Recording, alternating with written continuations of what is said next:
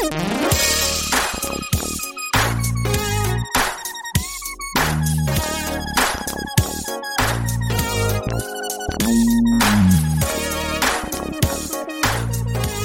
to another edition of Let's Be Blunt with Montel, where we try our best to talk about everything and anything cannabis, seeing if we can give you enough information so that as you're trying to navigate the space out there, every single state is different. We know that, but as you're trying to navigate, I want to give you some information so that you make good choices for you and your family when you walk into a dispensary or you walk into some of these adult use, I'm going to call them dispensary or facilities. I want to make sure that you get enough information that you can make a good, discernible, different kind of a decision for you and your family. So I'm glad that we're doing this, and I'm glad you tuned in today. And today we're really lucky. We're on location in Florida, Miami, Florida, the home of this weekend's Super Bowl, and have an opportunity to talk with a research professional with a PhD focused in natural products chemistry and Pharmacology. He's an experienced analytical and biological bioanalytical chemist. Dr. Andrew Hall is a chief scientific officer and partner in Green Scientific Labs. Thanks so much for joining us today, sir. Thank you for having me, Montel. Absolutely. You got quite a resume for a person in the cannabis space. What did you do before you got in cannabis? So really my background is, I got a biology and a chemistry degree. After that, I went on to pharma company, making controlled substances. Okay. From there, I went on to grad school where I went on to get my PhD in natural products chemistry. Ultimately, that's the study of drugs that come from natural sources. Mm-hmm. About 70% of drugs originated from a natural source at one point. Sure. So that really opened my eyes to where drugs come from and how plant-based medicine and even marine organisms can really make a difference in people's lives. After that, learning a little more about that, I wound up moving back up to Massachusetts to do a lot of preclinical drug development to everything. Again, working for a pharma company? A contract research organization. Okay. So for what pharmaceutical companies do is they have a big data pack submissions that you need in order before you can go into a human, which shows the safety of the products, the toxicology, whether or not they can mutate things.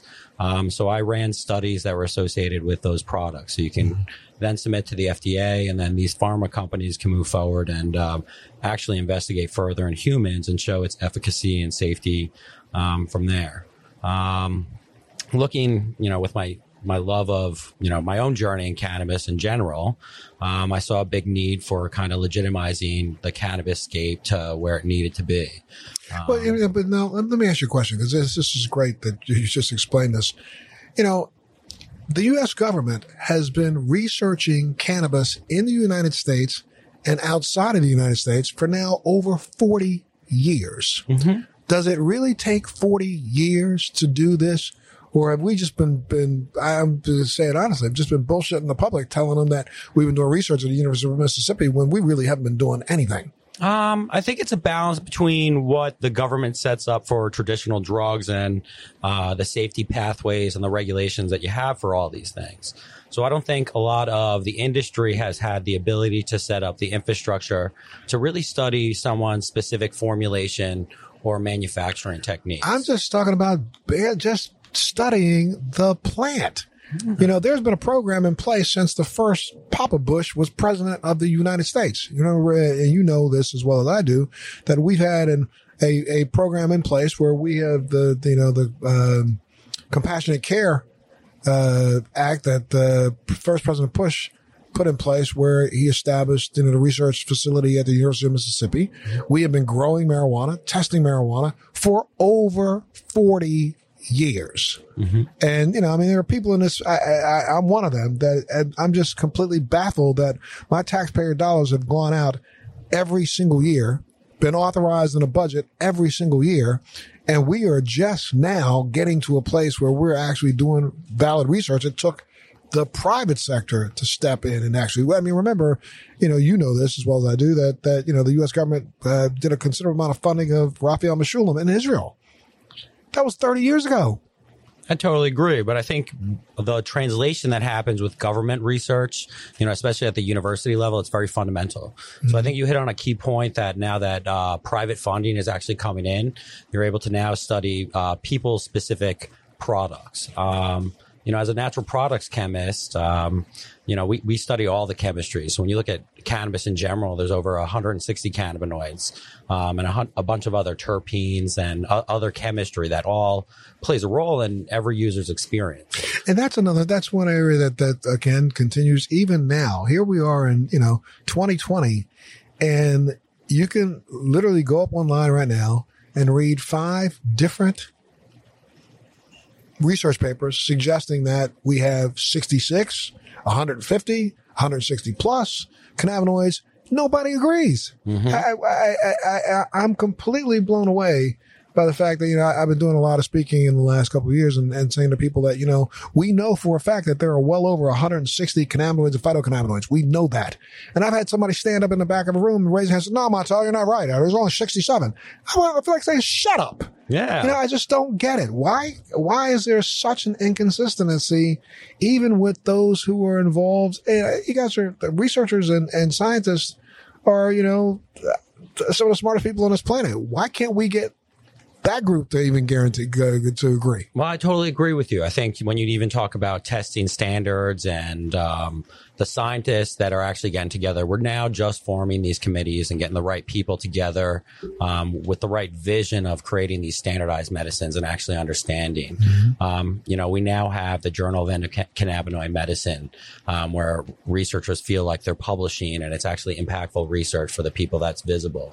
So I think the right people are finally entering. The right channels are now being opened for people to actually study their products, how they're working, and you're really trying to tailor fit disease states to these plants and what's going on. Sure. I think this plant is beautiful in general. From a natural product standpoint, that's what brought you from the general pharmaceutical industry over to this industry, right? Yeah, it's a challenge, and it's, you take the same varietal, it'll actually produce different chemistry depending on both the region, depending on how they cultivate, as well as seasonal variations. Exactly. Right. And it becomes a challenge, I think, from a drug perspective. How do you make a consistent product if everybody's doing something differently? Right. And I think that's why this regulatory pathway that, certain states are setting up is really being able to allow, consumers like me and patients like me, moving forward and really being able to access the same product that'll give you the same user experience over and over again. Okay. And it's... I'm looking back in history, though. Let's go back to, pre-1900, 1931, when, we passed the Marijuana Tax Act. If we go pre that, people were using cannabinoids and cannabis on a regular basis. They were using hemp on a regular basis. It was the number one drug. And there was no, I don't want to say it this way, but, nobody really questioned whether or not they had to get the exact same experience for hundreds of years from the plant that they were consuming, whether they be eating it, whether they were, eating the seeds for protein by itself.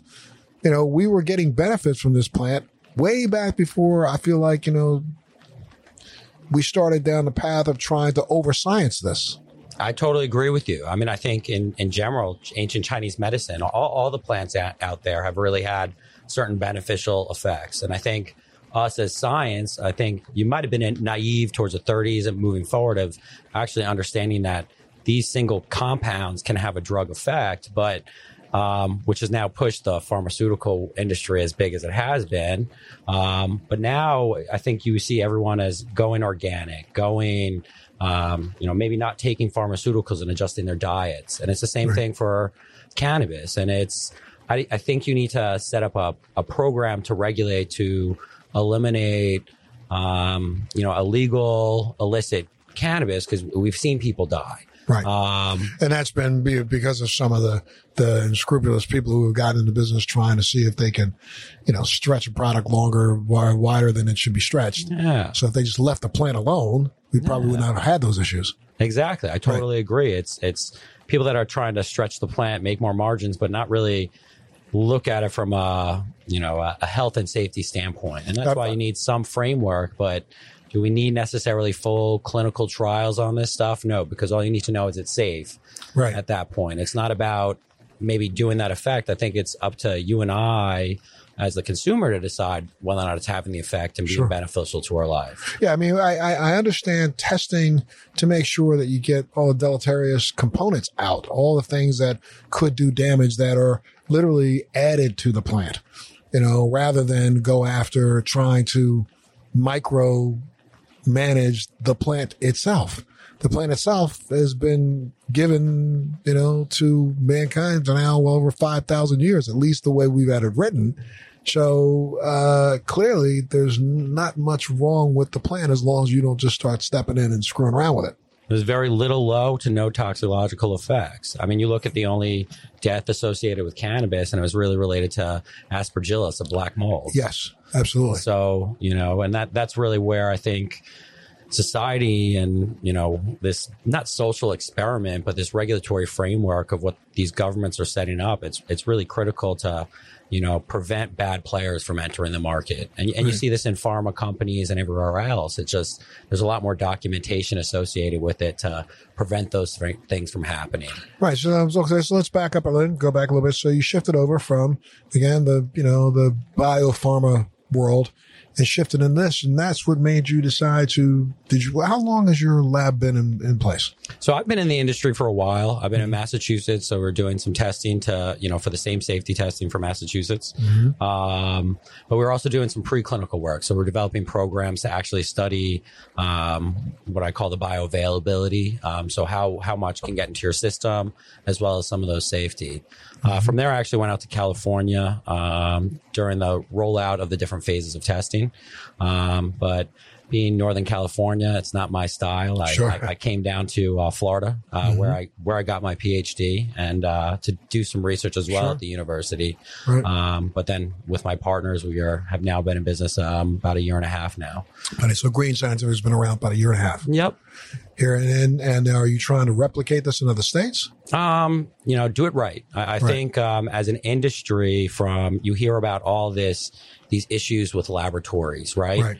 The discontinuity. And even here in this state, I mean, I know that there are been issues where people can take the same batch, but then again, it's not necessarily the same batch. I mean, because a lot of people think, if I harvest this one, grow cycle, bag it all up and send it to a laboratory, I've got the same product in the bag. You don't, correct? Nope, it's not. And that comes down to sampling issues, which is what I think we're working through with the state, as well as protocols to make sure that it's a representative sample, and then it actually is representative of what the end consumer is doing. Okay. But then again, you'll have a representative sample go out to different labs in this state and come back with different results. Now, how the devil does that happen?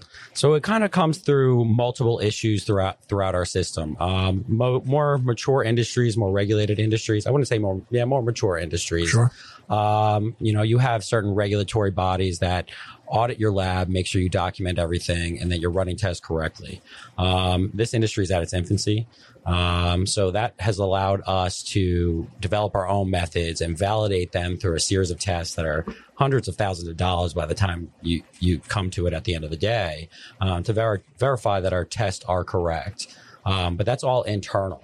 Other industries have USP, US Pharmacopoeia, right. ASTM, and now our committees like ASTM D37 have now come together with the right scientists to now start developing the right standards. But the problem when you put a lot of scientists into a room, they tend to argue. Correct.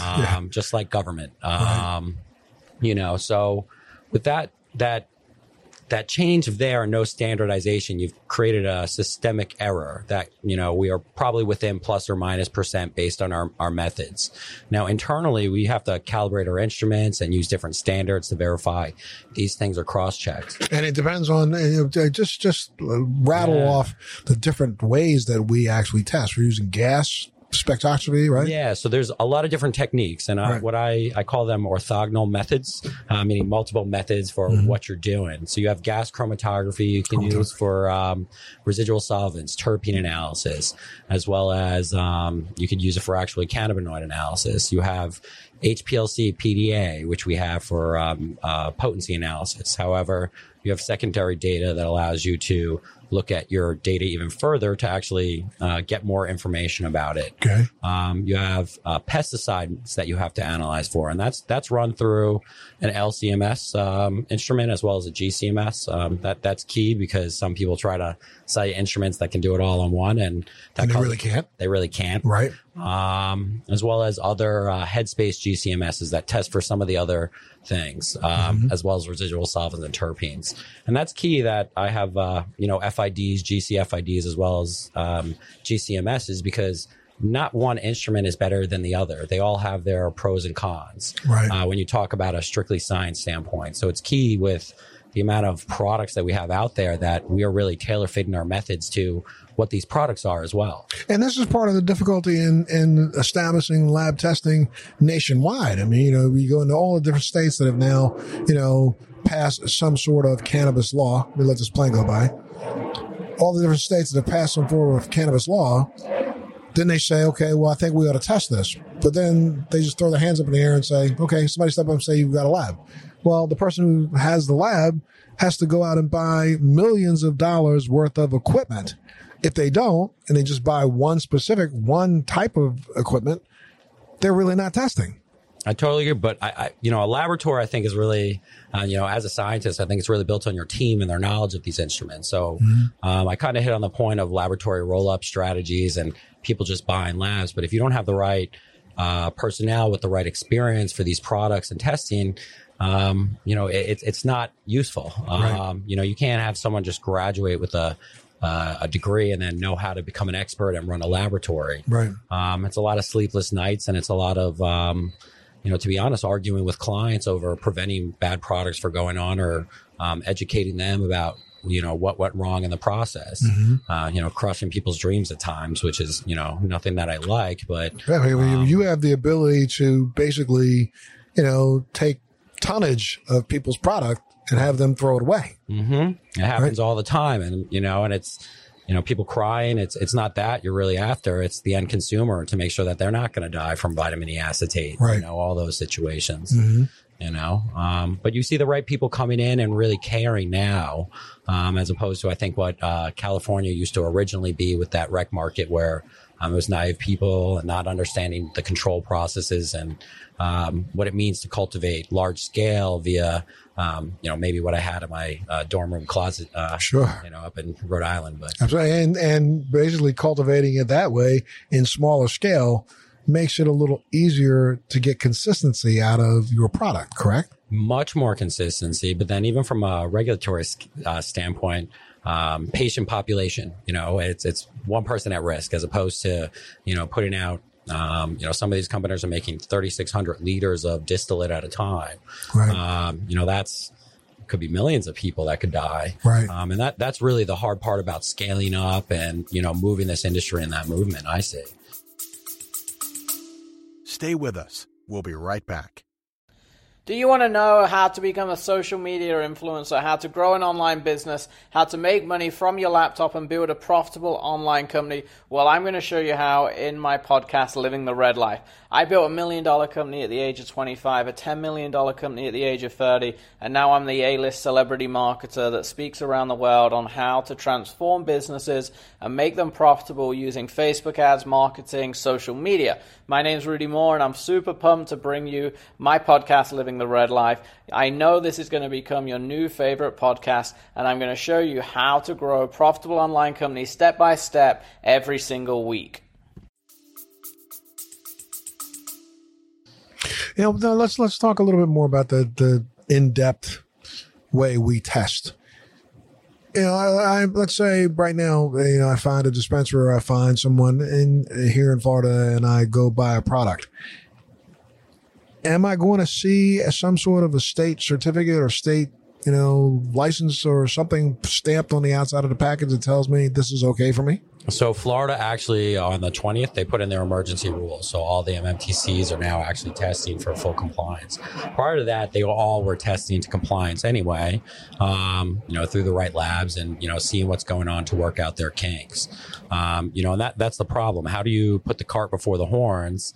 Because you have laboratories that need to, they need to generate revenue, but then you also have, these growers that need to work out their process. It's not really that that easy to do. Right. So they've been really rolling out these laws and everyone's been getting in shape and really working together, but it's some of the most stringent in the country. And I'm very excited to actually see and be a part of this and, work through these rules as we're going back and forth and, trying to do things right.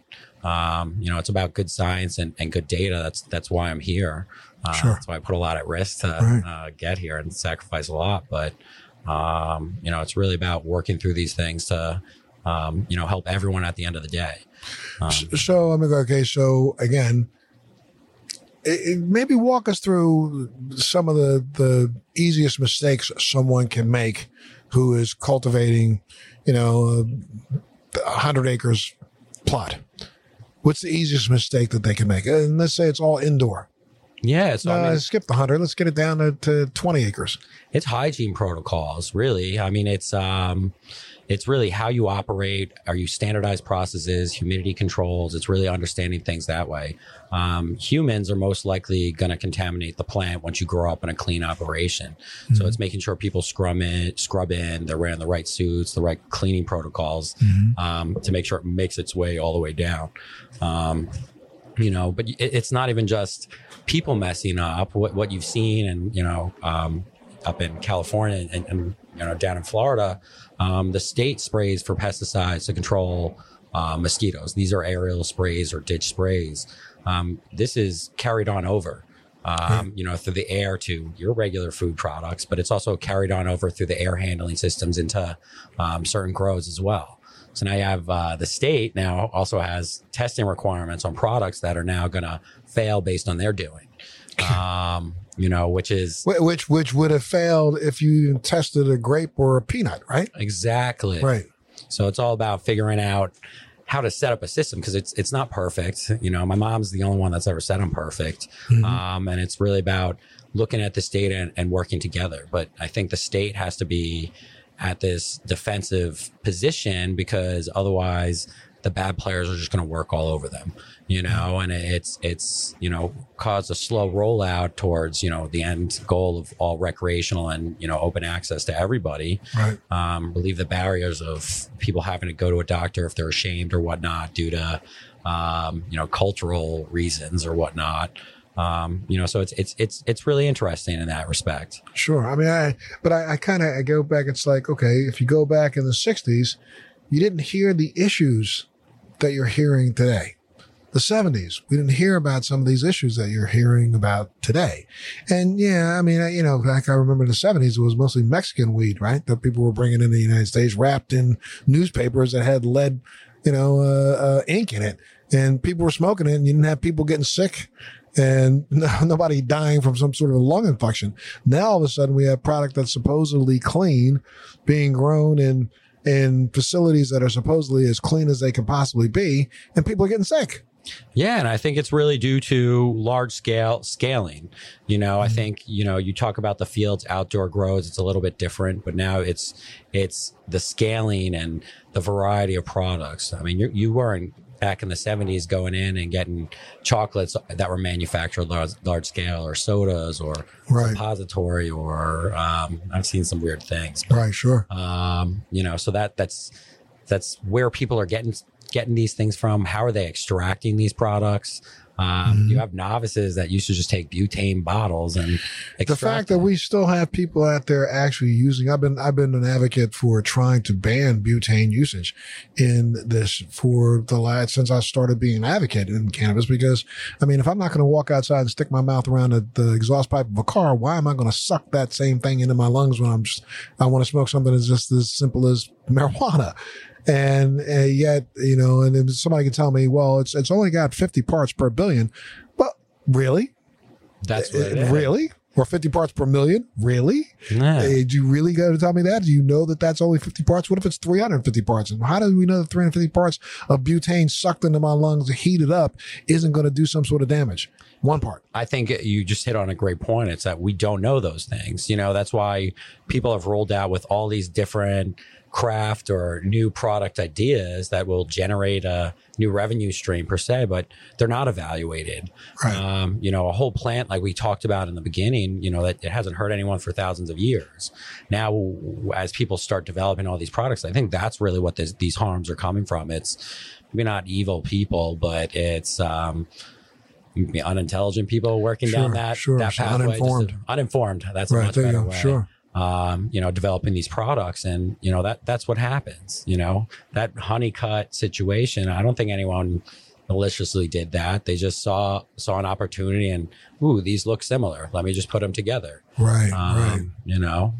And, you also, I saw something that you said that, even when it comes to MCT, a lot of people use a lot of MCT oil, especially as thinners and things, but MCT isn't necessarily MCT. So, where did you get the MCT from? Where was it sourced from? How clean was it? Was it contaminated?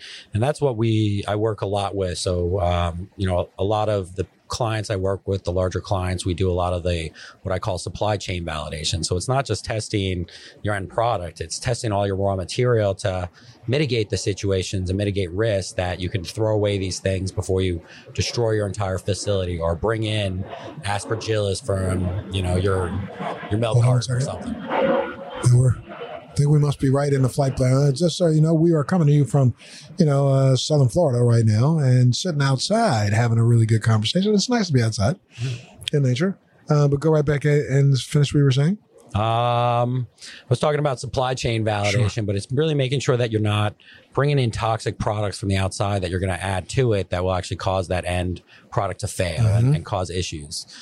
So people used to buy, like you said, MCT oil, but you get what you pay for. Right. So a lot of these people just buy the cheapest product and not realize that it is dirty or it's contaminated or that's the price. There's heavy metals present. Right. That's just the nature of things. The cheap plastic bottle capper that you have for your CBD product. Right. That's leached a ton of heavy metals in there. Correct. There's a reason why the FDA set up food grade products and food grade plastics and stuff is to help mitigate these issues that have already been seen in the nutraceutical and pharmaceutical world. Right. Right. But wouldn't you think that that's probably, in the nutraceutical world, that's really the world that this industry should kind of try their best to follow? I absolutely love that you say that. So the dietary supplements regulated by this law called the Shea Law. And that's also kind of falls into something called GRAS, which is generally recognized as safe. But if you have a supplement or a dietary supplement with a known concentration of, say, CBD in this scenario, right? You have to put it through the right safety profile in order to get it through and approved to make your claims.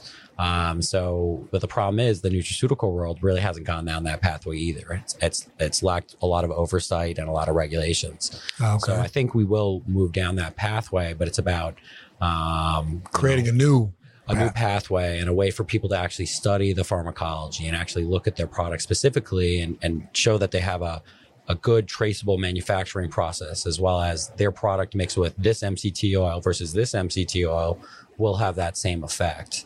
Okay. And that's the next step. But the problem with that Shea Law is that whole Epidiolex with the pharma patenting or the pharma of that CBD molecule. Yes. Because now you have conflicting laws and regulations associated with it. So now, that's why there's a lot of lawyers and things that are beyond my knowledge base that are trying to figure out how to move that pathway forward. Well, let me ask you just a basic question. Out of all the extraction processes that are out there, which one do you think will eventually rise to the top? The wheat always rises above the chaff. So, you have out there right now, we have supercritical CO2, we have, cryoethanol, and there's still people out there, I'm telling you, in a lot of these markets out here lying and still using butane. So out of those three, what would you look for yourself as a consumer? So, I mean, first off, I think a lot of people are naive to CO2. CO2, you're able to actually harvest out your terpenes, but post-processing, it's a very fatty mixture, and you wind up using ethanol to now purify it even further. Right. You know, and those crude extracts are actually good for edibles, and, you know, you wouldn't really need to refine it further, but then, you know, your distillate's clean, but if you look at some of the papers and the research that's out there, and from my natural products background, it's when you take a mixture of compounds at different ratios, it'll have a different effect every time. So, like, part of what I would love to, what I'm working on through the university, is to study these actual different mixtures and ratios to show how its affects. So, I think until we have an understanding of what those ratios and those chemistry profiles are with an effect, you know, if you form distillate, you formed a pure compound, you formed an API, a drug. Right. You know, it's not a whole plant mixture. Right. So I went around in a lot of different directions, but it really just depends on that end process. And then if you're going to make, say, fresh pressed rosin, right? That's super expensive. You're limited to 100-gram batches. That's not feasible when you're trying to roll out a clean product to everybody.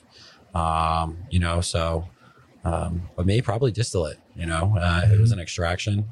But, you know, for me, I love my flour. Sure. You know, that's my favorite thing. Okay.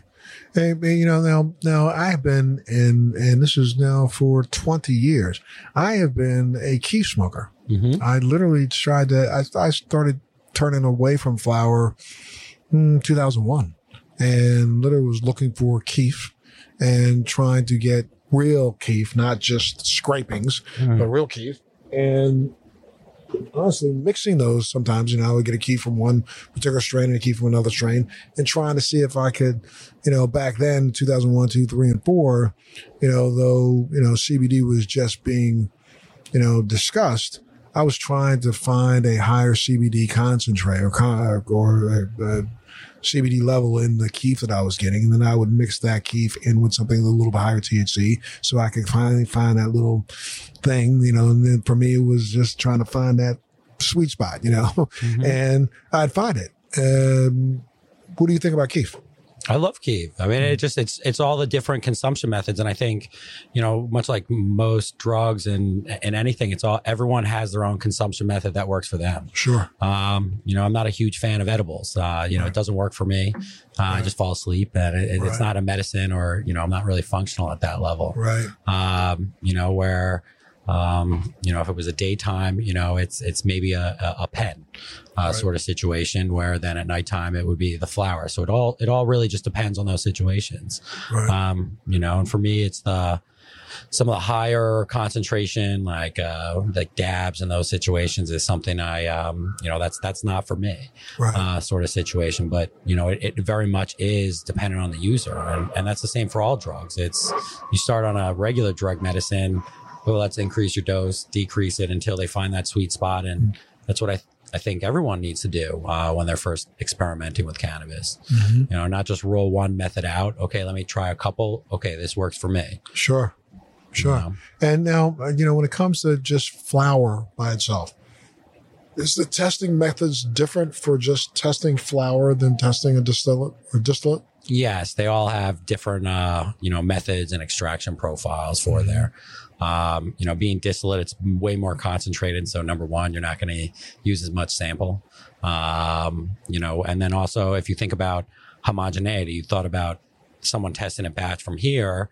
We're working out mapping plans and statistical analysis to make sure that we are randomly sampling from a field so that it is going to be the right result towards the end when you talk about the average. Right. Because, I mean, if you put 50 plants in a square room, the one in the right corner is going to be different than the one in the left corner. Yeah. Give me this little nug from like right up there. It's going to be totally different from. And from the top of the plant to the bottom of the plant. And that's what it is. Even the genetics change in the plant over time from the bottom to the top. Yeah, a lot of people don't know that, don't aware of that. Now, you know, let's back up a little bit and talk about broad spectrum there, you know, and I've been, you know, not critical of, but had a conversation with Dr. Gupta, who I think, you know, in some ways we should salute for having turned this industry into something that is being discussed at the every person level by his special. But he also basically misled the public. He misled the public by saying that I found this one chemical called CBD that's the end to all, when we know that CBD isn't the end to all. We now recognize very quickly that, there's so many other, again, let's go with 160 plus, because that's literally the number that I've heard from most scientists around the world, that we've identified now around 160 cannabinoids, phytocannabinoids. And if we go with that number, we know that the original, the godfather of cannabis, Dr. Meshulam, stated unequivocally that no matter what we do in research, we're going to find out that it is an entourage effect that actually is the most viable effect from this plant. And that's mixing all those cannabinoids together. And though we may find out down the road that some of them are not as important as others, but you still want to have them there because we don't understand their interaction with the other cannabinoid. I totally agree with you. So what do you think about this? We just now, we've discovered, and within the last 3 weeks, there's all this research out there about the fact that they've now discovered, a new THCP, and a CBDP. And we've also discovered, the fact that there is now a phytocannabinoid that may have some really, really, really powerful effect when it comes to things like pancreatic cancer and also permeation of cancer cell walls. So that kind of brings me back to the idea that, the idea of using the full plant or using the leaf or using the keef is probably more important than going after just the distillate that's only isolating 1 or 2 cannabinoids. I totally agree with you on that one. So I think even the government had an understanding of this, and then the regulatory pathway with the challenges. So in 2016, the FDA actually released botanical-based drug guidelines, which loosens up the ability for you to actually go through a pathway very, very easier with plant-based extracts. So you can account for these variations in this chemistry. So you can show that your product, when grown the same through a traceable system, will actually prove as drugs. And I think we are now at a point to actually be able to cultivate in the right way and show the right consistent products that'll, show it. I mean, the consistent manufacturing product where if you were to take these products and go through a trial and actually see this, you will see the same results between those studies.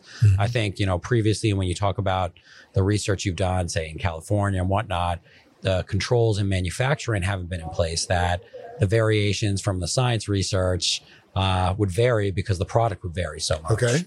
So I think now you really do see the big manufacturers that are, making these quality, mixed cannabinoid ratios or full spectrum products, and actually being able to, now study them in a way. Does that make sense? Or it does. I mean, it's like for me, I have a product that's in the marketplace that I put out that's, when I was one of the very first, I think, in this entire country to literally take distillate and go back and reformulate. So I was taking THC, CBD, and then using a terpene profile that would literally include a lot of the other minor cannabinoids at very, very, very, very small levels, but making sure that they were present so that, I have a product in the marketplace that was, I'll give you one example is 25% THC and, 10% THC and 90% CBD, but it really wasn't. That's by volume. It was, 10% THC, about 82% CBD, and about that other 8% was a mixture of all of terpenes and other cannabinoids. And I was specifically picking terpenes that have already been investigated in the food industry as having some form of medicinal effect and adding those in to see if I could elicit a response. And, almost to the letter, I was eliciting a response, at least hearing back feedback from customers saying that, this literally did exactly what I said it was going to do. And I'm really, blown away by the fact that it's like right now, in the last 4 years ago, I was literally stolen to one of my manufacturing partners saying we should really literally look at CBG, starting to add most CBG, and most people don't know that CBG in the first 6 weeks of the plant is probably the most prevalent cannabinoid. Then it starts to turn into THC and CBD. I said, if you look at it from a stem cell standpoint, if we increased, when the fully grown plant, it goes from, like 90% or like 80% down to, somewhere like 0.002%, right? So what if we increased it to like 1%? What would it have on the THC and the CBD that we actually have in the product, in the mixture? And I started dabbling with that and literally noticed a noticeable effect in, not just my high, but noticeable effect in how I felt after using the product. And I don't see a lot of that happening right now. A lot of people are going, well, I want to have a broad spectrum, meaning that I'll go and have a test done to show that everything's present, but they're not messing around with the individual cannabinoids trying to increase that percentage. I don't know. I love that you actually say that. I think that's the issue in what was that word that you said? Misinformation that's going on. I think you have people that are in it for the wrong reasons. Maybe not the wrong reasons, but trying to make products, but don't really understand that standardize their manufacturing process is really what it's all about. Because if you're creating a product and you want a unique user experience to be consistent, everything has to be the same over the time.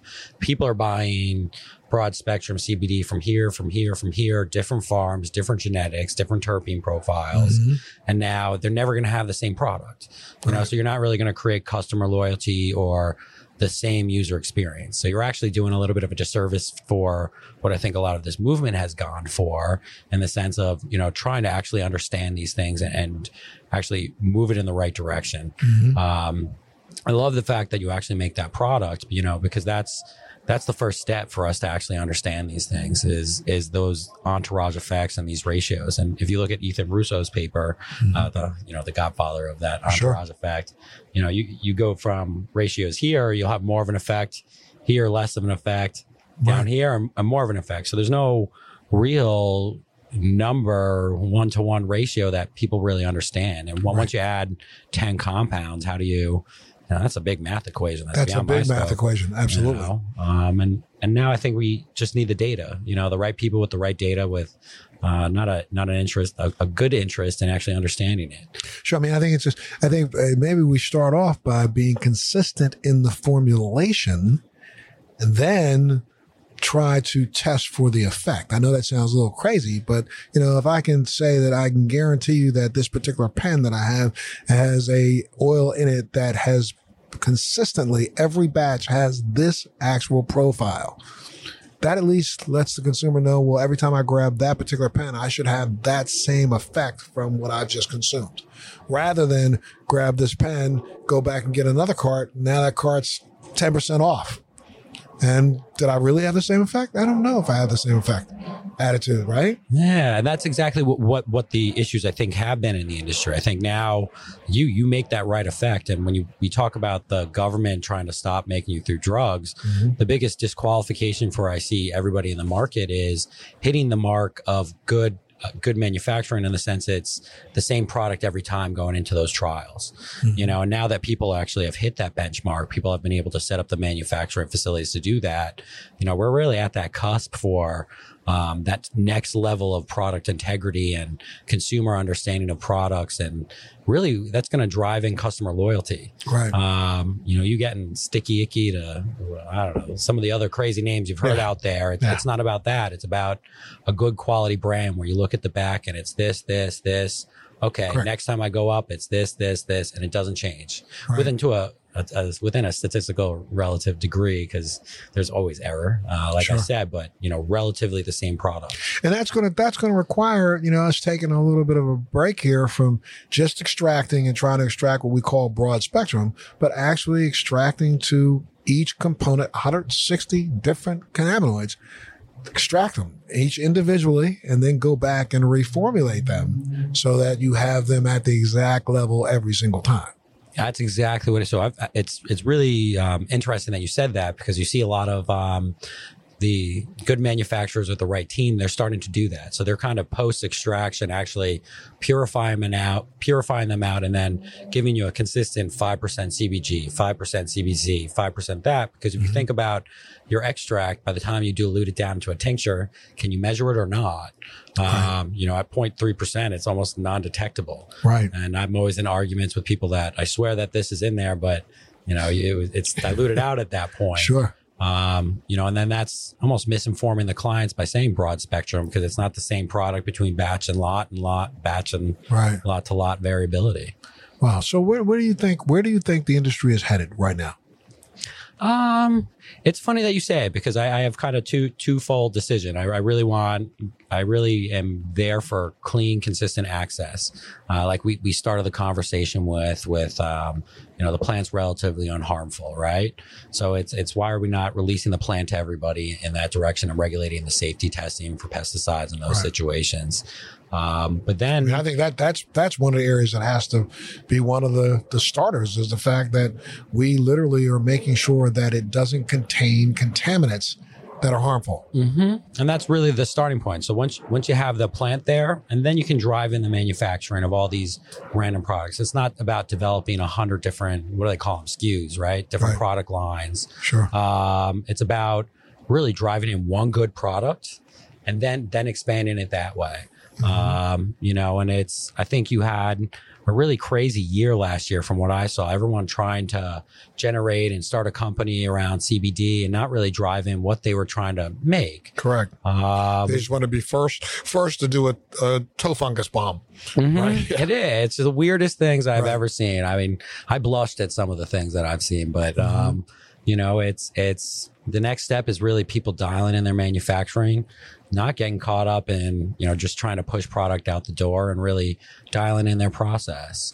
And then at that point you can start evaluating your product and, taking it to the next level. Mm-hmm. I think the consumers deserve more, from what it used to be. And I think we're in that right direction. I see some of the top scientists, the highest cited author from American Chemical Society, they're in this scape now. Mm-hmm. So you see the right people in it for the right reasons. And, like you that, had your passion from your background, me, which is why, it's meant a lot to me and got me through, that's really where I think the market's headed. And what about how do we bridge this gap in this competitive state to state angst? Because one state wants to do something, they say, I'm doing it better than that state. And another state wants to do something, I'm doing it better than that state. And they really aren't doing it better than themselves. Yeah. I mean, I think that's the issue. It's, it comes down to funding, right? So the government needs the money to set up people in there. They need the right experts. I don't think the right, the people that would tend to go into government are the people that would are typically from the cannabis industry to understand those situations. Mm-hmm. And then it's also rolling out a program that's viable for your market. Mm-hmm. In Michigan, for instance, you had a caregiver situation, much like California. But how do you change a market within weeks? Right. How do you roll that situation out when there's been a lot of bad practices and no real foundation and knowledge and how to cultivate these things? Have you seen the Fresh Toast article that's out about the discovery of the THCP? I did. So that the Nature article? Yes. Yeah, the article talks about the fact that, and a lot of people don't know this, but this cannabinoid was discovered at a military laboratory. A military laboratory looking at cannabinoids to see if they could weaponize them. And this is a conversation that's been held since almost back in the 50s and the 60s, where, the governments can't look at something and just say it's okay to have, a product. Let's figure out if we could turn it into a weapon that, we can hurt people with. And that's really interesting. Well, I think from an industry, from a science standpoint, I think you put a lot of the regulated systems on those military bases for research, which is why it was a controlled substance in those situations. Where I think it's how do you start studying it from a framework that didn't allow anybody to study it. And I think that's probably why it went through that university. Mm-hmm. From a natural products chemist, because that's really ultimately who discovered that. These are in minuscule quantities. So you're talking about huge extracts, and then, you're getting a milligram per maybe kilogram of extract. Right. You know, so you're talking about trace, but it allows us to figure out the same structure and what that actual compound looks like. And why I say that is when we talk about cannabinoids, they're kind of a core framework, you know, as far as its chemistry, and there's only slight subtle changes. So when I talk about 160, you might just have an alcohol group here, an alcohol group there. But, you know, once you know that structure and what would traditionally happen in regular pharma, you take that structure and then you'd either synthesize it, and then you'd run it through a pharma type pathway. Right. You know, so I think the government has controlled the research, and but keep in mind when we talk about, hey, it's good for anti-cancer, a lot of times the data gets misconstrued as it's on a cell assay. You know, so you haven't given it to someone else, and not evaluated to kill someone. And that's how drugs normally get formed. Unfortunately, as an industry here, we already know it's not killing people. And then how do you make something and put it through that pathway now? It's kind of the cart before the horse. What is it? You know what I'm saying? Yeah, cart before the horse. Right. Yeah, cart before the horse situation. Right. So, you know, I think you also have universities opening up to actually, I mean, my university, they weren't very happy about what I wanted to get into when I was getting my PhD, but now they are open to it. Sure. So it's you know, Yeah, finally, you know, universities are starting to actually teach information to doctors about the fact that, you know, we have a endocannabinoid system. I mean, we just started doing that now. This is 2020, and this is just now happening. Yeah. And we've known about the endocannabinoid systems for now 17 years. Yeah, and now you like link all this other research. It's like fish oil, the arachidonic acid, one of the main components in fish oil, that interacts with your endocannabinoid system. You know, so that's really what they link to some of the most beneficial components of that. And now fish oil is actually FDA approved for a drug for anti-heart attack. So it's all linking to understanding how you can't compete with nature. You know, just in natural synthetic methods. Hold on 1 second. Got that airplane going over again.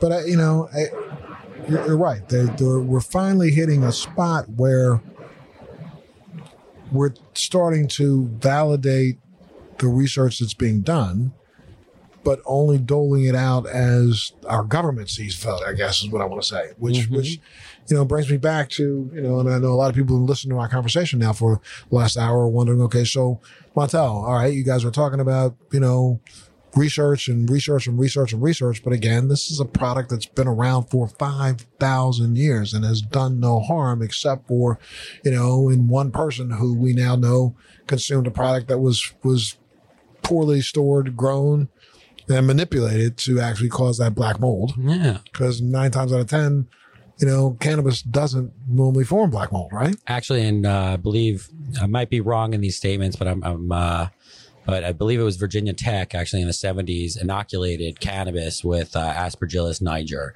a seed sample from the police department, and it didn't grow during incubation. You know, so it's obviously introduced from cultivation facility issues, where then it's spreading on the actual product post growing sort of situation. Okay. Wow. So for the consumer out there, I mean, okay, can we look at this and think, oh my goodness, I'm so glad that eventually, you know, techniques like what you do at Green Scientific will probably finally start rolling across the country. And that's what it is. You see how do you roll it out? How do you set the infrastructure? You have the right teams in there. You have the right, I really think it's the scientists in there that, you know, truly care. If you care about your job and you like it, you don't have to work a day in your life. But at the other side, it's actually helping create a movement and a knowledge base for other people to get educated and, you know, do things right.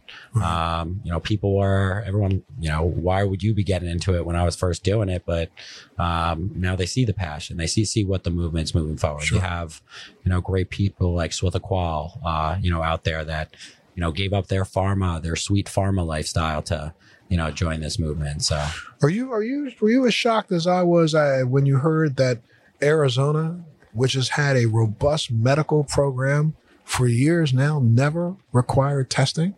So this is the issue that I think you have in different states. So, if you have a good manufacturing process and the right documented batch records and your own internal testing program that you have a right independent unit that's checking your systems, you can prevent those products from having those contaminants. So I'm okay with that. However, what you have is a lot of companies that are just trying to push the product out the door. So if it's not meeting the requirements, there's ways to get around it. Right. So as like any company sets up, it's about setting up those policies and procedures to get that way. And the infrastructure just wasn't there. But as you see people die in those situations, that's when these rules are going to come out. The states understand it. These testing requirements are actually minimal when you compare to normal food and agricultural testing. So I actually, when everyone says, I've heard, these are the highest level of testing standards. It's not even food and supplements from other lab owners. And it just, I laugh because that's just not how it goes. It's just naive people coming to the market that want to set up a lab, but they're not looking about stability testing programs. How do you know that your chocolate still has THC for 6 months after you manufactured it? Right. If when you shipped it in Antarctica and it froze to -40, that it's still stable after that point, or you went to the Sahara. I'm giving extreme scenarios, but it melted. Did the CBD disappear? Right. And that's really the next level of manufacturing. So yeah, it's interesting. And, I think if someone gets hurt and you get caught with these things in the future, these are now, from a CBD perspective, that's federally liable. You can actually go to court. You can be held for fraud. Right. That hasn't been there before. Right. So that's kind of convoluted in the testing standard standpoint, but it's all about how do states give people access quickly, and then kind of pull back and start implementing the rules. Got it. And why I say that is I think Michigan did an excellent job in that standpoint of giving caregivers access. But now if you look what's going on now, they're really pushing out the caregivers in the sense of letting big manufacturers that are held accountable distribute the products to the market. Got it. But then it also squeezes access to the consumers during these transitions. So sure. How do you get access without an infrastructure at place? But then a problem also becomes the more and more regulation, the stronger and stronger the black market. That's what we've seen in California right now. I mean, the black market is really booming. I think that there's estimates that, the consumption of state, sanctioned products is probably around 30 to 35%, 65 or 65 to 75% of the product in the marketplace right now in California, which is the state that's been leading this charge, is now back in the black market hands, which is crazy. But I think we got to understand what the legal market was in California. And, I really look at the legal market in California. It's only existed for 2 years. Right. It's just licensing. Before it was, I go to my doctor, I get my medical card, I can grow up to a set limit of plants. Based on the caregiver, I can grow more and more plants. So the government didn't have any oversight as far as regulating these companies. California has really now got a government task force where they already have their hands full by just trying to get all these manufacturers that are trying to get compliant, let them get compliant. Mm-hmm. If you tried to register with the government, you're trying to do it right. Right. So now it comes down to all the funding went towards getting these people licensed up and running in these dispensaries. But now you need funding to push these guys out. Right. And it's not about your Joe Schmo, growing 3 plants for him and his 2 boys.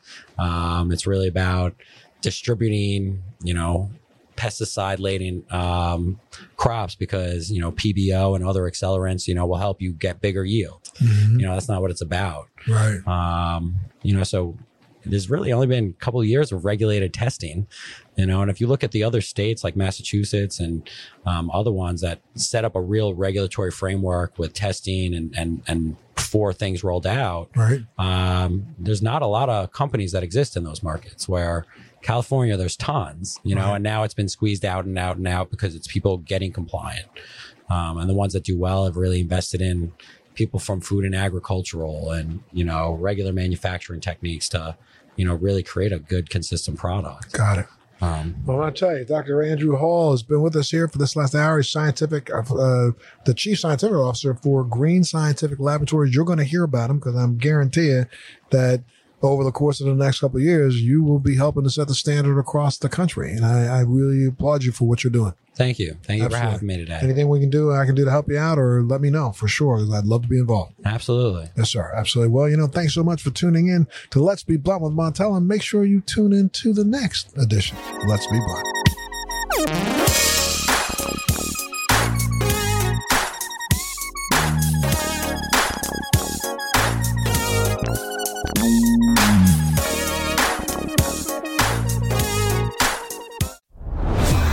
Are you dealing with best life burnout, constantly striving for more, and quite frankly, over it? Maybe you just want more joy, peace, and laughter in your life now. Well, then let's go.